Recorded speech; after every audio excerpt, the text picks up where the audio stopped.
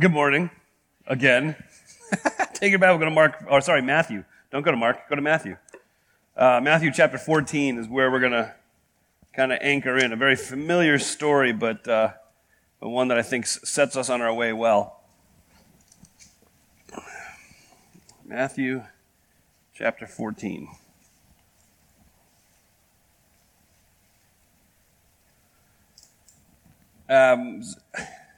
I know this may surprise you all. This is right, wrong, indifferent, good, bad, doesn't matter. I am not a stereotypical preacher. Thanks for the chuckles, everybody. That hurt my feelings. No, I'm just kidding.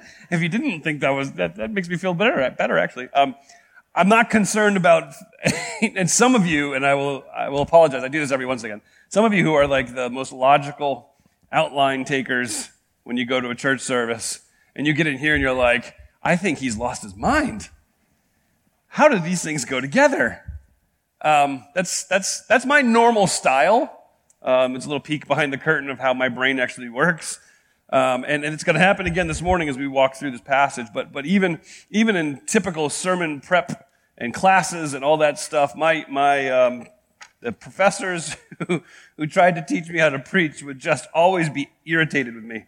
It's like, no, you're supposed to do like 3 points and an introduction and a conclusion and make the introduction the last thing that you write so that and I usually, for my introduction, and you guys that have been here a while know this is my typical introduction.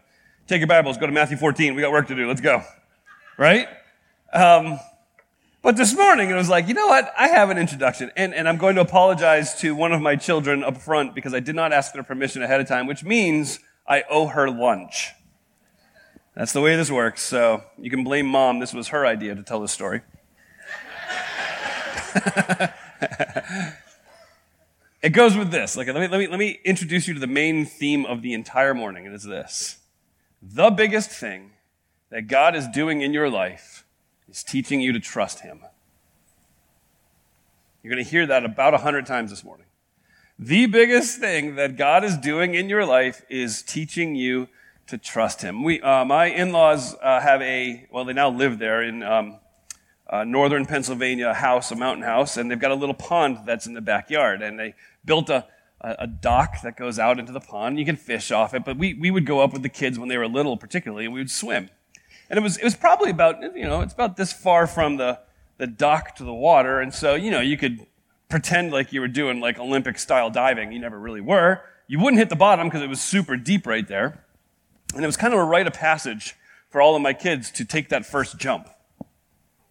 And so we would go up for vacation, and I would be the one sacrificing, of course, because I would go to the bottom of the dock, and I'd be standing in the little bit of a sludgy, nasty, gross bottom of pond, which was always delightful. The kid would be suited up in this giant life preserver, and whenever they decided to actually jump, I was destroyed in the water by this flailing body that was terrified because they had no idea what was to come. Now, you get through, we have our first 3 kids, man, bloop, bloop, bloop, okay? There you go, 3 kids. That 4th one, though, who I love dearly, was terrified. And she is suited up with like this huge life preserver. And she was this little munchkin. And all the other kids would be floating in the water. They're like, come on, Audrey, you can do it. This will be great. Ah. And she's just like, I can't. And then literally knees shaking, everything quivering, gets to the edge and walks away. And I don't want to exaggerate, so I will cut it in half of how long I think it actually was. For a half an hour. And I'm a very patient person. And it's like, I can't do this anymore. But what I didn't realize is my wife's patience had run out long before mine did. So Audrey makes one more approach to the end. This is going to be it. And she starts the shaking, and she starts the quivering and the crying. And Stephanie comes behind her, grabs the life jacket, picks her up by it, hangs her over, and goes, bloosh. That's right. See, I told you I love that woman. But here's the amazing thing. You know what happens next? Audrey paddles after an hour and a half. Those paddles, they can't really paddle. They get a little paddle. Gets to the stairs, goes up, runs to the edge, goes, Mom, do it again. Because what had happened was all of her fears didn't occur, right? Everything she had imagined in her brain, and in that little brain, who knows what horrible end and demise that she had actually met in her imagination. But none of those things happened, and in reality, the most enjoyable thing she had was not her jumping off the edge, it was Mom picking her up and, Mom, come on, this is great. So what happened is it's a little bit of a microcosm of what it is that God's trying to teach you. The biggest thing that God is doing in your life right now is teaching you to trust Him. And I think too often, I know too often, we've learned the lesson before. But right now, we're just skinny little kids having our knees knocked together. The story is, again, one of the most familiar stories in the Gospels, Matthew chapter 14, starting in verse 22.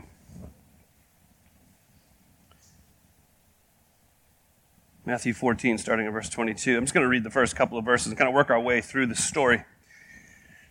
It says, immediately Jesus made the disciples get into the boat and go ahead of him to the other side while he dismissed the crowds. Now, just a little context. What had just happened was Jesus was teaching this multitude of people and realized that they were, in fact, very hungry. And so they have no food. So the little boy brings us 5 loaves, 2 fish, and Jesus performs this miracle. He feeds 5,000 people, 5,000 men. That doesn't count women and children. So there was a great deal more than that there.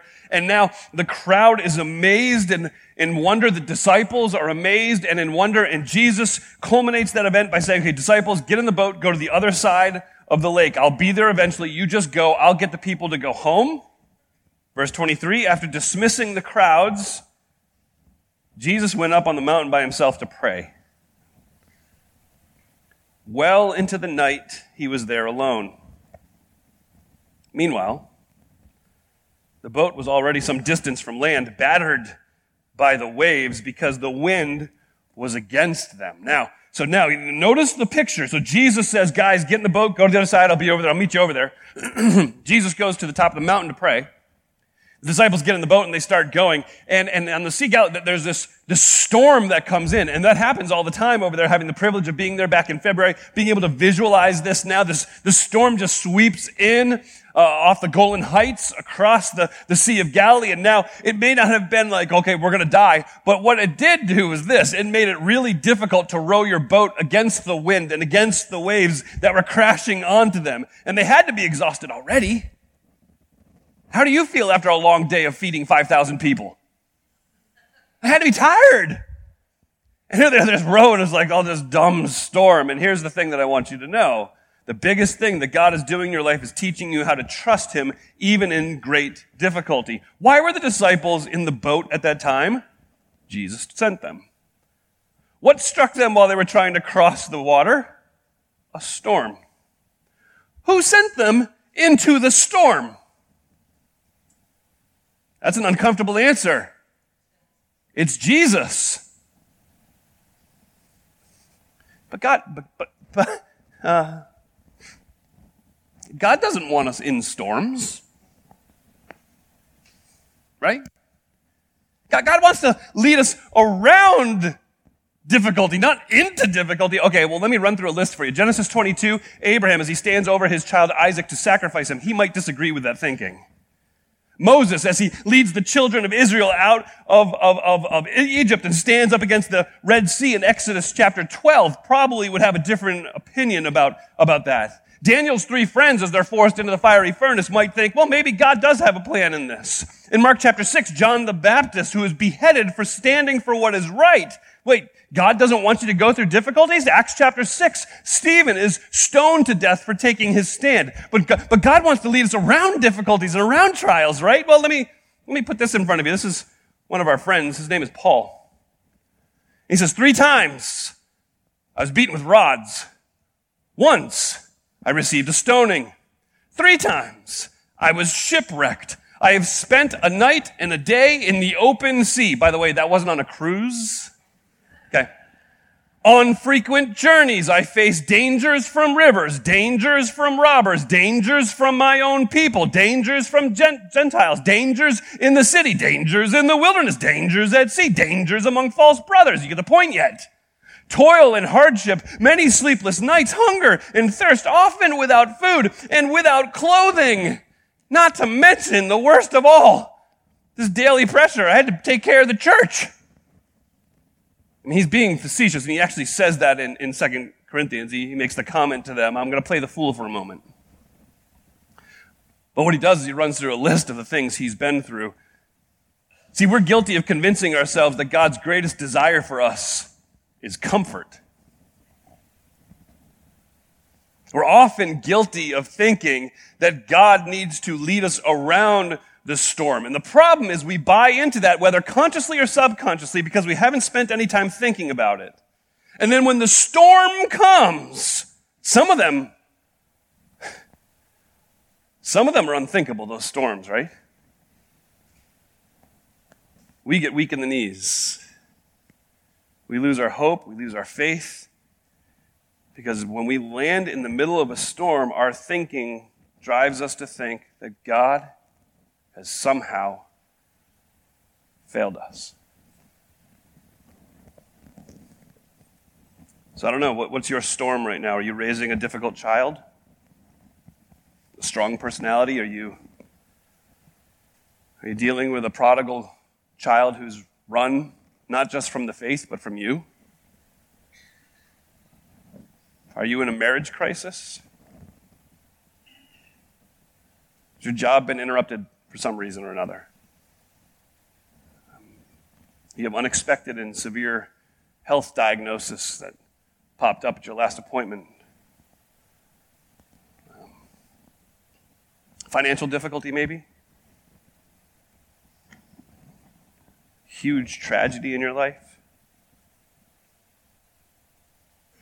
Has God failed you? No. No, God's not failed you. Your view of who God is and how he acts has failed you. God hasn't. Because the biggest thing that God is doing in your life is teaching you to trust him. And so what that means is if you need to be in a storm to learn that, he's going to allow you to be in the storm. But the prophet Isaiah says, this is what the Lord says, the one who created you, Jacob, and the one who formed you, O Israel. Don't fear, I have redeemed you. I have called you by your name, and you are mine. When you pass through the waters, I'll be with you. The rivers won't overwhelm you. When you walk through the fire, you'll not be scorched. The flame will not burn you. Don't fear, for I am with you. I will bring your descendants from the east, and I will gather you from the west.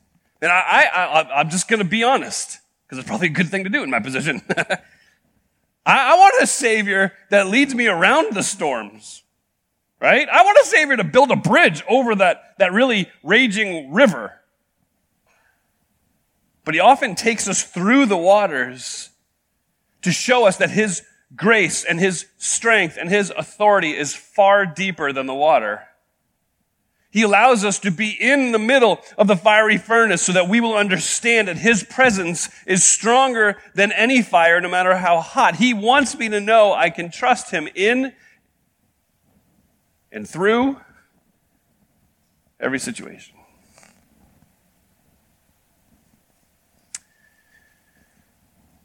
The biggest thing God's doing in your life is teaching you to trust him when things are difficult.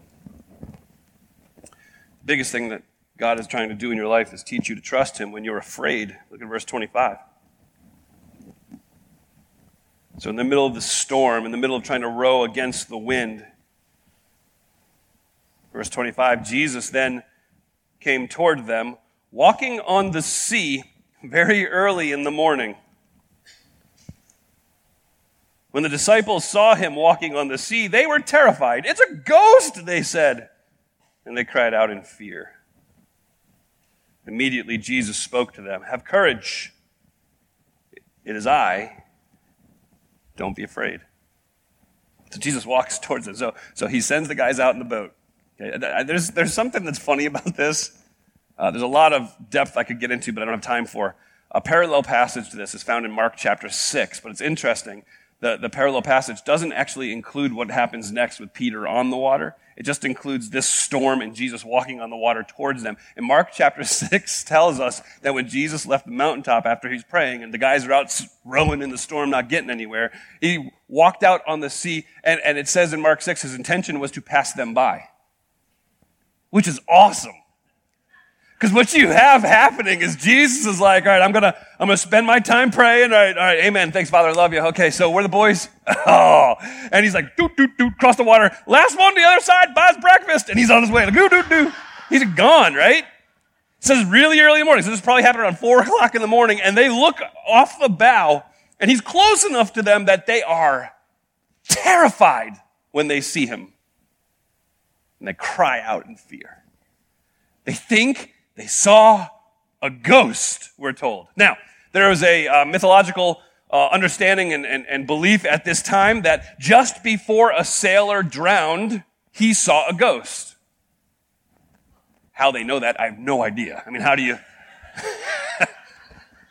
But that's there. So when they see the ghost, and so maybe in their minds the same thing, like, we are going down for shore. We have no hope. And they cry out in fear. We don't get their words. We just know that what's coming out of them is marked by terror and fear. And Jesus speaks words that are familiar to them. Have courage. It's me. Don't be afraid. But it's even better than that. Because he says, have courage. And in the Greek, he says, ego eimi, which has nothing to do with Legos. Ego eimi is the Greek translation of the name of God given to Moses. I am. So there Jesus stands on top of the water. They are losing their mind. This is a ghost. And he says, hey, take courage. Okay, how many of you are like, I hear the voice of somebody I know walking on the water. Okay, I'm not afraid anymore. No, you're still afraid. And then he follows that up by saying, don't be afraid. I am. In that moment, the disciples got to see with their eyes and experience in that moment the fact that while people don't walk on water, this isn't just a people. This is the Son of God, the great I am. This is the one who demonstrated all of his power in the Exodus by leading his people out of Egypt, up against the Red Sea, across the Red Sea on dry ground while the waves stacked up on top of themselves. This is the great I am who led them through the wilderness with the fiery pillar and the smoke. This is the great I am who caused manna to appear on the ground every morning so that they could be provided for. This is the great I am who protected them all along the way, leading them right up to the promised land. This is the great I am, and there he is standing on top of the water, and I am freaking out. He says, what I want you to do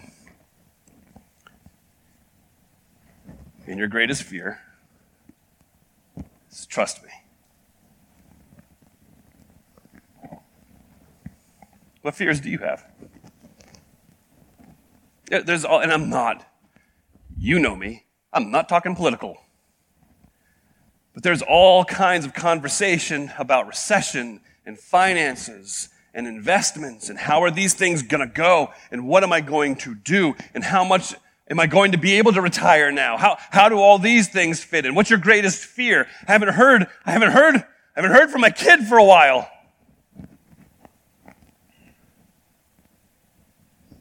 What's your greatest fear? The biggest thing that God is trying to do in your life right now is to teach you to trust him. It's me. It's I am. Don't be afraid. Biggest thing that God's doing in your life is teaching you to trust him by calling you out of your comfort zone. Let's continue the story. So he stands before them and says, don't freak out, it's me, don't be afraid. And Peter, being Peter, because I love Peter, first to speak up. And Peter does do that. Peter's the first, the last, the most often. That's why Peter and I are going to fight in heaven, and then we'll be best buds. Lord, if it's you, Peter answered him, then command me to come out on the water. Jesus said, come. And climbing out of the boat, Peter started walking on the water and came toward Jesus. I just want to stop there. Jesus calls Peter out of the boat. The storm is still going. Nothing has stopped the waves or the wind. Jesus says, you want in? All right, come on. And Peter climbs out of the boat. I want you to feel that. What's that first step feel like?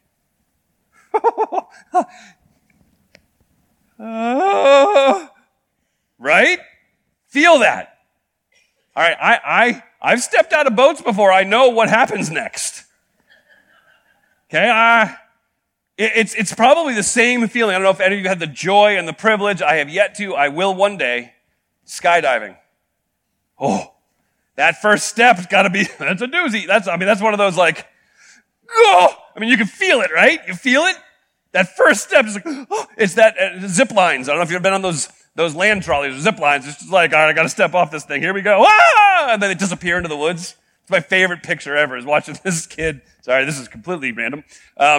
Worked at a camp up in Pennsylvania. And this kid, it took us forever to get him to go. And he was just like, I'm not sure if I'm ready yet. And so the guy's like, you're ready. And actually, we're not supposed to push them. So we didn't push them. We just happened to turn around. The swing of the hips. And the kid took off, and all you can hear is he's disappearing into the trees as, I said I wasn't ready. It's awesome. But it's that step, right? It's that, don't know if I can do that step. Feel that. Okay, feel that. Feel that feeling as you stand outside your boss's door just before you knock on it to tell them that you're resigning. Oh. You get that feeling? Just before you punch the last number on that phone number when you've got to have an uncomfortable conversation.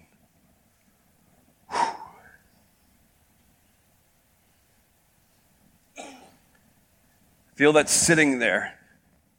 Wherever you were, whenever it was that everything came to a head and you felt the full weight of the fact that all of your attempts to get it right, all of your strategy, all of your thinking, all of your planning, all of your precision that was going to turn your life around had all failed.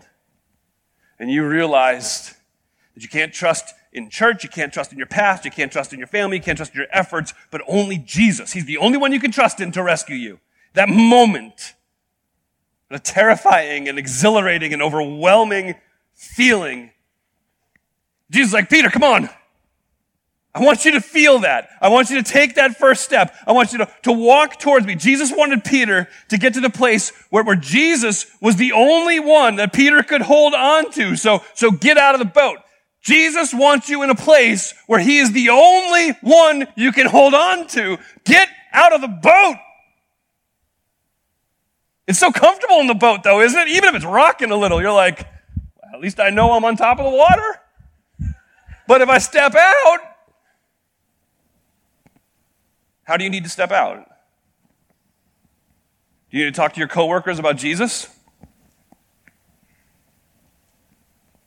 Do you need to get involved in the care and the provision for the poor in your community? Do you need to commit to the church that you've attended forever and just stayed on the outside? Do you need to obey Jesus and get baptized? Do you need to use your abilities and gifts to teach young people on Sunday mornings? Do you need to use your particular patience and ability to care by jumping into the nursery rotation for all of these precious and cute babies?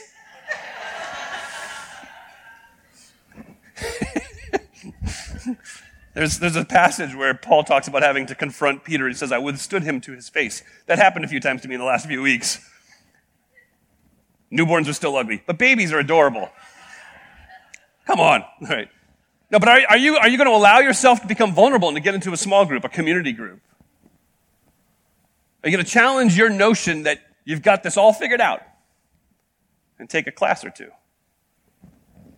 The biggest thing that God is doing in your life is teaching you to trust him when you're not in your comfort zone.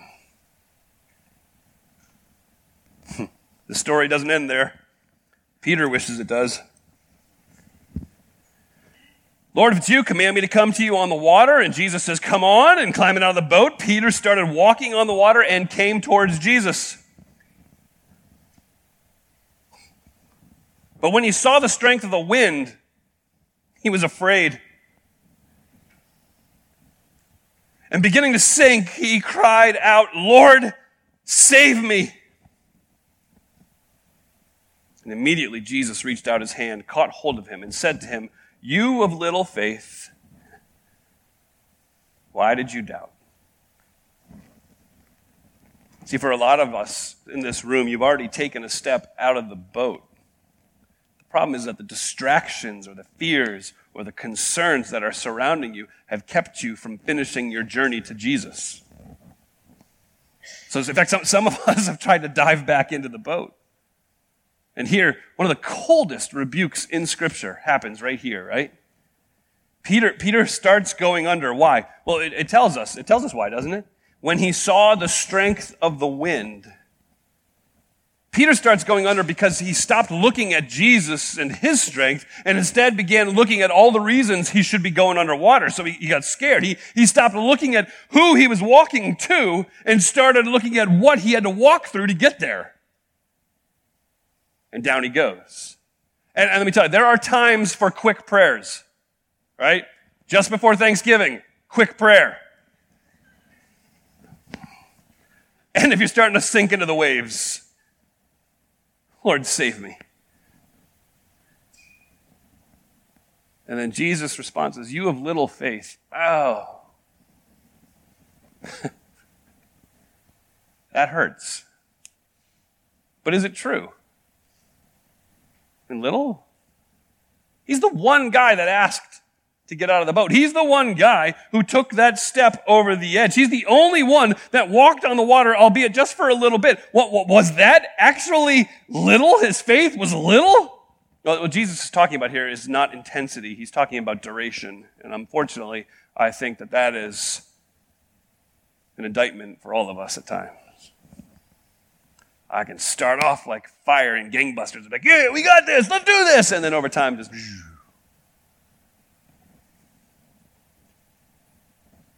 What you and I need to do is put our eyes back on the things and the one we were looking at when we first made the decision to get out of the boat.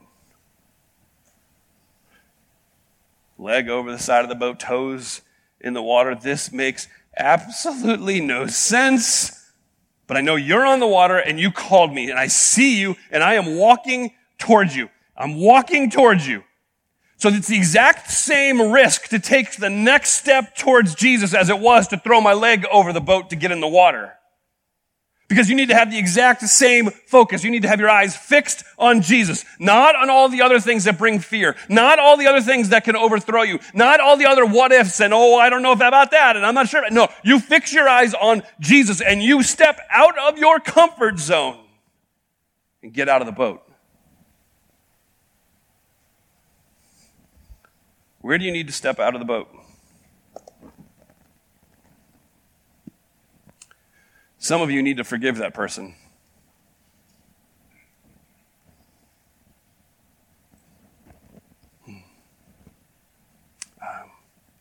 Some of you need to reclaim the forgiveness of God after you've failed yet again. Hey, and I feel led to say this. I had this conversation a few times this week. So I think I'm going to say this because I think that's what God wants me to do. Scripture says the righteous man falls how many times? 7. That's a lot. I've fallen far more than 7 times, though. How about you? Yeah. What the author of Scripture is doing in that moment is giving us a picture from the language. It's perfection, totality.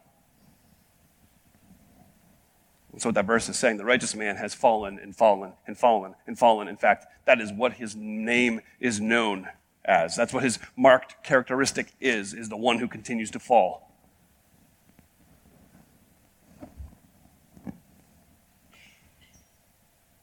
But when you know who Jesus is and what the gospel is, you understand that your salvation isn't based on the fact that you made it through today without falling. Your salvation is based on the fact that Jesus Christ died in your place. And that when you stand before him, it's his righteousness that's on your account, not yours. Get up. And my children can tell you this. This is a dad moment. Uh-oh. Dad is not exactly the most caring one in the house. Get up. Suck it up. Get over it. Yeah. Okay, more. Now get up. You screwed up, now own it and enjoy the washing that is available to you through Jesus Christ. Step out of your comfort zone of just falling in on yourself like, woe is me. Anybody looking? Woe is me. I fell again. Anybody? Oh, I can't believe this. Knock it off. Get up. Embrace the forgiveness that is offered and wash in that mercy that's yours. Maybe you need to step out and be willing to endure some measure of teasing as you speak of Jesus. At work, at home, at school. Maybe you need to deal with your addiction, even if it's a culturally acceptable addiction, like workaholism or technology. Maybe you need to embrace more fully the principle of sacrifice and generosity. Maybe, I don't know. I don't know. I commit to you as a church to let you know what it is that I think God's leading me to risk. At this time, I still don't know what it is. Okay, I'll be honest. There's a few things I'm afraid it might be. Just being honest, right? Join me in that. For our church, there's some things that I think we need to consider. That from the outside, we would look dumb. But maybe God's calling us to that. Are we willing to do it? Are you willing to do it? And again, a ministry fair is certainly not the absolute application of this, but it's part of it. So this morning we're going to do something different. I'm going to pray in just a second, and then I'm going to dismiss you. And as you go, first and foremost, eyes up here, get your kids. I won't hear the end of it if you don't go get your kids. Just for the record, I said it, Jen. I said it. Get your kids. But then out there along the hallway, there's a whole mess of different areas. We'd encourage you to ask questions, get information. It's not necessarily there for you to sign up, but sign up for things. There's areas that we certainly need help in, and children's ministry is definitely one of them. MOPS, our childcare, they need help with childcare. Our connecting and greeting and hospitality teams. Those are the awesome people who hold the doors open for you, who help you find your kids' classes, and then help you get coffee. They're getting a special reward in heaven. Why don't you join them? Maybe local outreach. We have two things coming up. So we have Discover Uniontown next Sunday, immediately after the service. For those of you who are new to Uniontown and want to get to know who we are, the leaders get together. We have lunch. I make fun of Jeff because he calls it a lunch-in. We have lunch. It gives you a chance to get to know us and ask questions. That's next. Well, you can sign up for that at the end of the table. I'll be down at that end of the table. Or membership. Maybe it's like, I need to explore membership. Well, you know what? You can get some information down there. All of that to say this. Let me just, okay. That's what you need to do. That's your assignment. I'm going to pray in a second, but I'm going to pray after I read the rest of the story. Jesus helps Peter out of the water. Verse 32. They get back into the boat and the wind stops. Figures, doesn't it? Well, it's because the biggest thing that God is doing in your life isn't trying to make you comfortable. He's trying to teach you how to trust him. Then those in the boat worshiped him and said, truly, you are the Son of God. That's the only right response. It's the only right response. Would you pray? Father, thanks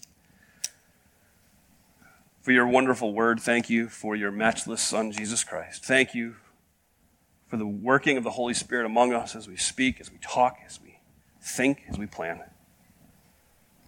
And God, we don't have all the answers. I don't have all the answers to all the struggles everybody's going through. I know there are people in this room who are feeling it right now. I pray you would give them a sense of your presence, an understanding of what it means to be comforted by the Holy Spirit. And I pray in this moment they would experience even that. And then, God, I pray that every single one of us would be willing to risk everything for you and only you. It's in Christ's name I pray. Amen. We love you guys. Have a great week.